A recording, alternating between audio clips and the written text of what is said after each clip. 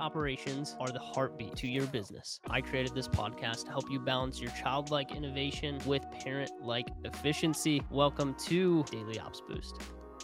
Yo, we are back with another Daily Ops Boost. I appreciate you guys tuning in today. I wanted to chat specifically on SOPs today and why teams just don't follow them very well. And a lot of times it's because the people that made the SOPs aren't the people that are inside of the department. So as you guys are growing your team, as you're starting to try to operationalize, which I don't even think is a word, I just made that up, but I'm coining it. It's been trademarked. All right, it's mine now. But at the end of the day, like we need our team to follow our standard operating procedures. But why exactly are they not following them? Well, a lot of times it's because we don't bring them in on the process of creating them.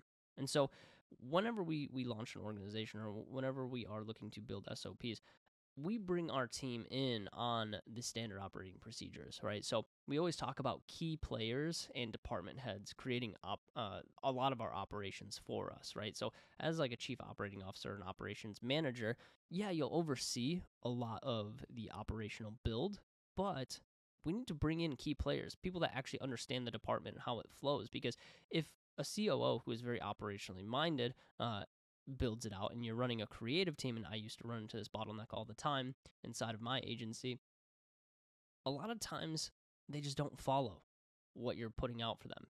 But when I started to bring in other people into the operational build of my SOPs, of my organization, right, they were more apt to follow it because they had a hand in the creation of that SOP and how the department actually runs. So as you guys are crafting SOPs, and if you're noticing that, hey, like my team just doesn't follow things very well, you got to get other people involved, right? You got to bring in some of that creative department. You got to bring in some of the ad buyers, because those are the people that are doing the positions every single day. It's not necessarily you. So bring those people in to help you design and create how the workflows should actually be. And then, of course, you can course correct if it's something that doesn't fit into, how the previous process works, or if you need to be able to link things together. And a good example of this would be like on a sales team, passing off, what is happening on the sales side to the fulfillment team during like an onboarding process, and making sure all the information gets from sales over into fulfillment,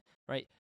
That's a delicate pass off, right? And so if something doesn't align on the sales side, and you're getting your fulfillment team to help you with the onboarding process, well, you need to be able to course correct that, of course, right? And be able to show the team, hey, this is why we have to kind of guide it this way versus, doing it just the way that you guys want to do it, right? So you're being that guiding hand instead of it being, hey, you're directly in charge of creating all the SOPs specifically for this department.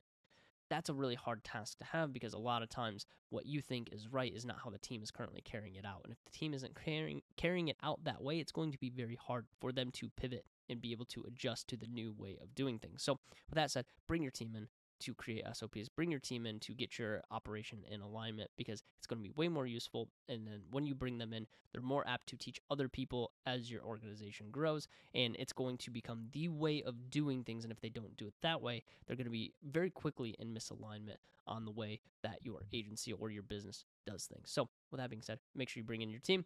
We'll see you in the next one. Peace. Thank you so much for listening to Daily Ops Boost. We really appreciate your attention on this podcast. Go follow me over on Instagram. We post a ton of video content over there that is going to be valuable to your agency operations. So head over there, go follow me. It'll take 2 seconds. Appreciate you.